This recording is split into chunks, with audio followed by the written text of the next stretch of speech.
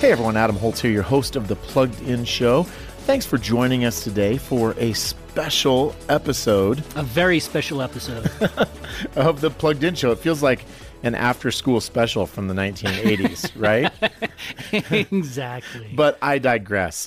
You know, at Plugged In, one of the things that we hope to do is keep a close eye on what's happening in culture. We want to be looking at things that may be influencing our kids, the choices they're making, trends, that sort of thing. And every now and then something pops up that we want to deal with on the fly. And so today we are going to talk about one of those things. We are going to talk about the phenomena of GentleMinions. That was pretty good. I We didn't like even it. plan that. I know, right? It worked really well. And as you might have guessed, I'm joined today by Plugged In editor Paul Acey. Paul, thanks for being here. Happy to be here. So Paul and I came in this morning, and Paul was busily writing away by the time I got to my cubicle, which is the way it usually works. I'm not sure Paul ever leaves, actually. And I came in all excited. I'm like, Paul, I have a great idea for a blog. There's this thing called GentleMinions. And Paul's like, I I'm know, already right? writing it. I've almost got the blog done already. And that led to about a 30-minute conversation, okay, maybe 20, in which we talked about what this thing is. And so today, we want to unpack it, and we want to unpack the superficial fun side of it, and also some aspects of it that may go deeper than it seems on the surface. So, Paul, in a nutshell, if I were a GentleMinion, what would I be doing and where would I be found? So you would be probably between 13 and 17 years old. You would be dressed in a suit, formal wear perhaps, and you would be buying a ticket to Minions: Rise of Gru. Essentially, this movement was inspired by a TikTok meme that was just sort of gentle minions that encouraged people to dress up, buy tickets to the Rise of Gru, and attend in as fancy as they could. So And it's sort of treating Rise of Gru like prom or something. Exactly. It was a very strange, as most memes are. It was sort of strange, a little bit random. Has a little bit of a darker element that we'll talk about, of course.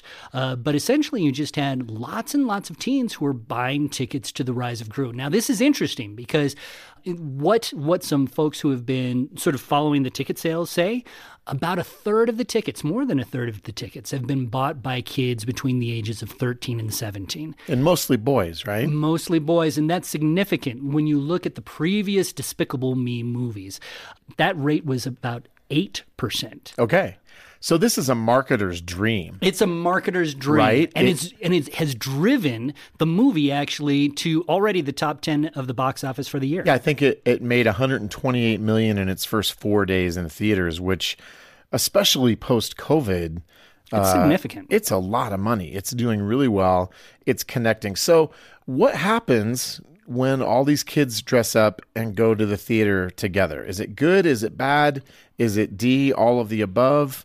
It is really D, all of the Okay, above. talk about that. You have a little bit of this performance aspect that is sort of built into this meme. And you had some encouragement for some of these well-dressed teens to get a little bit rowdy.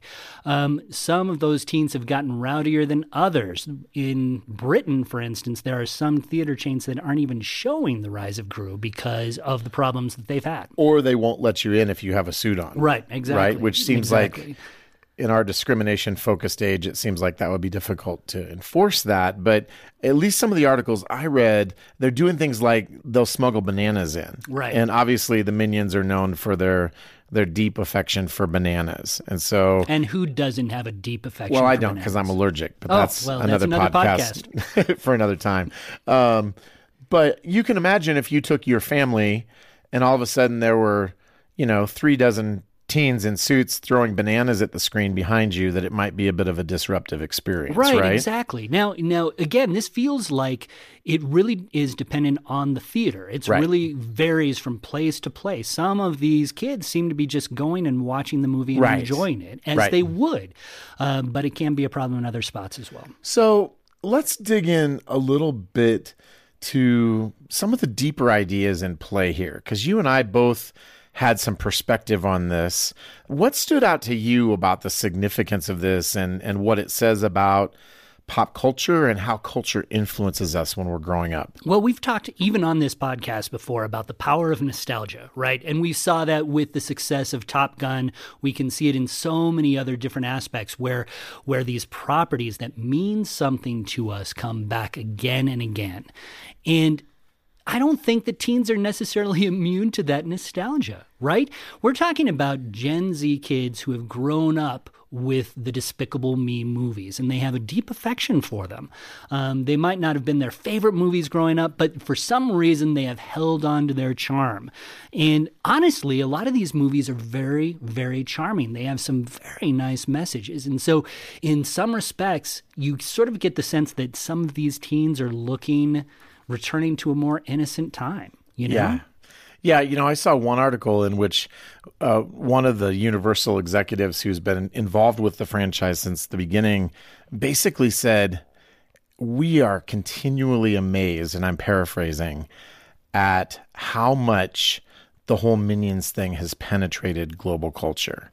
You can wander around and say banana, and there's a good chance people will know that you're making a reference to the Minions. Right. And they're lovable. They're relatively innocent. We've talked about some bathroom humor, some issues. Exactly. And you can go to pluggedin.com and check out our review for all 5 of the movies in the Despicable Me franchise at this point. But I love what you had to say, that when we're young, even if something is innocuous and kind of silly and isn't designed for like deep philosophical takeaway, if you identify with it, and especially these kids who are going to these movies now, this franchise has been with them their whole lives, right? And so, it's sort of like a celebration of this thing that they've always known. I saw an article that was out of Australia, which shows how global the culture is. Sure. And a 10-year-old student named Sam Hart said, "My friends and I immediately thought that if we didn't engage in it, that is dressing up and doing this thing, we'd regret it for the rest of our lives. We talked about it, we set a date, and arrived in our formal outfits." And I think even though there's been some bad behavior, there's a real sweetness to that. There is a real sweetness to that. And I think it does draw our mind to that. In some ways, I think we all long for a little bit of innocence, a little bit of niceness. Yeah. In a way, you could even look at the formal wear as sort of a symbol of that as we become... It's kind of a throwback, isn't it? It really is. Because our culture is so casual now. Our culture is so casual. We get grimier both in terms of how we dress and how we act. And this feels like a little bit of a throwback and a sweet one at that. And one of the things I talked about that I was sharing with you this morning, my first thought was, this speaks to transcendence. And now you might be sitting there thinking, what is up with Come on, we're talking about little Twinkie guys with goggles on. What does that have to do with transcendence? Right. Well, let me tell you. So we believe as Christians that God has created us with a desire and an indwelt sort of wiring to be a part of a bigger story, right? To be a part of something bigger than us.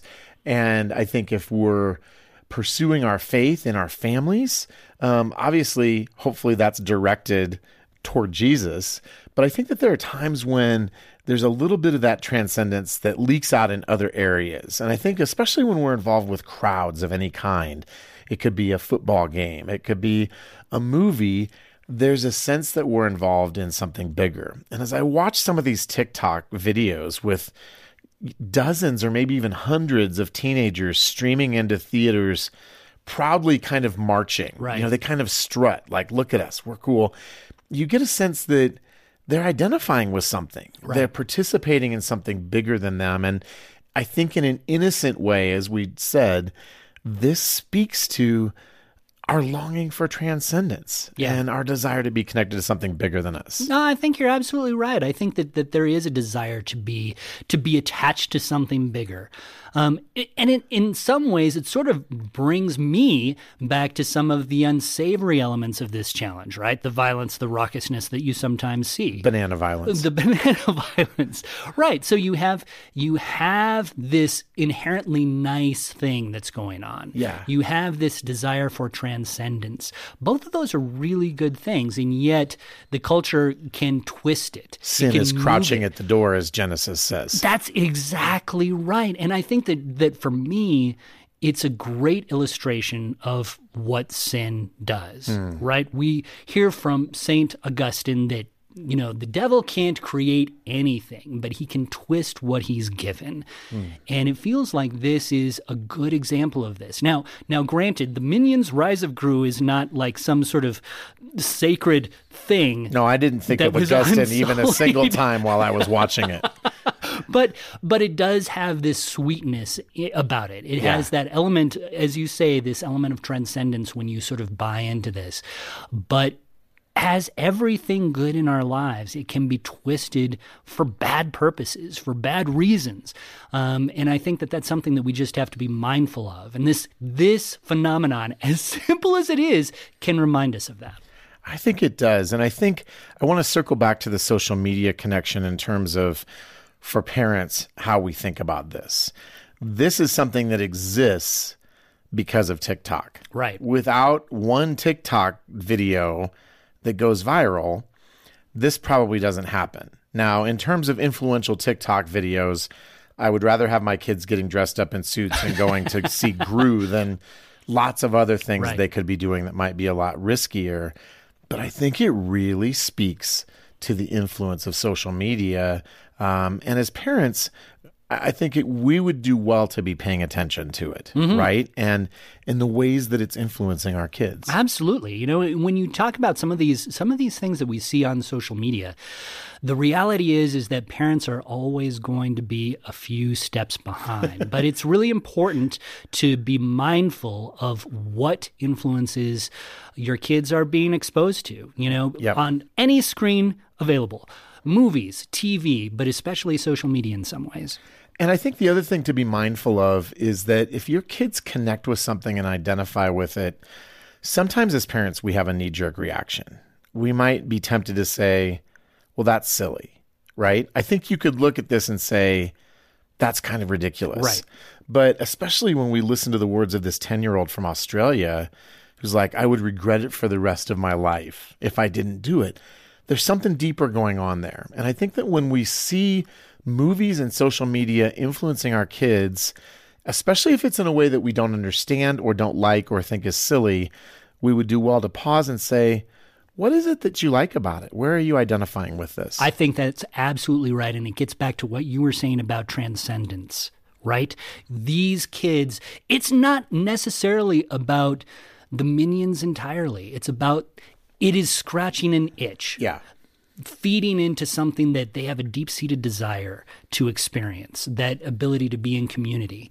And when I think about communities, the first, foremost community that kids are a part of is your family. That's right. And so you need to be aware of and make that community a welcoming place where you can talk, where you can listen, where you can engage with some of these ideas without necessarily coming to a snap judgment one way or another. Yeah, I love that.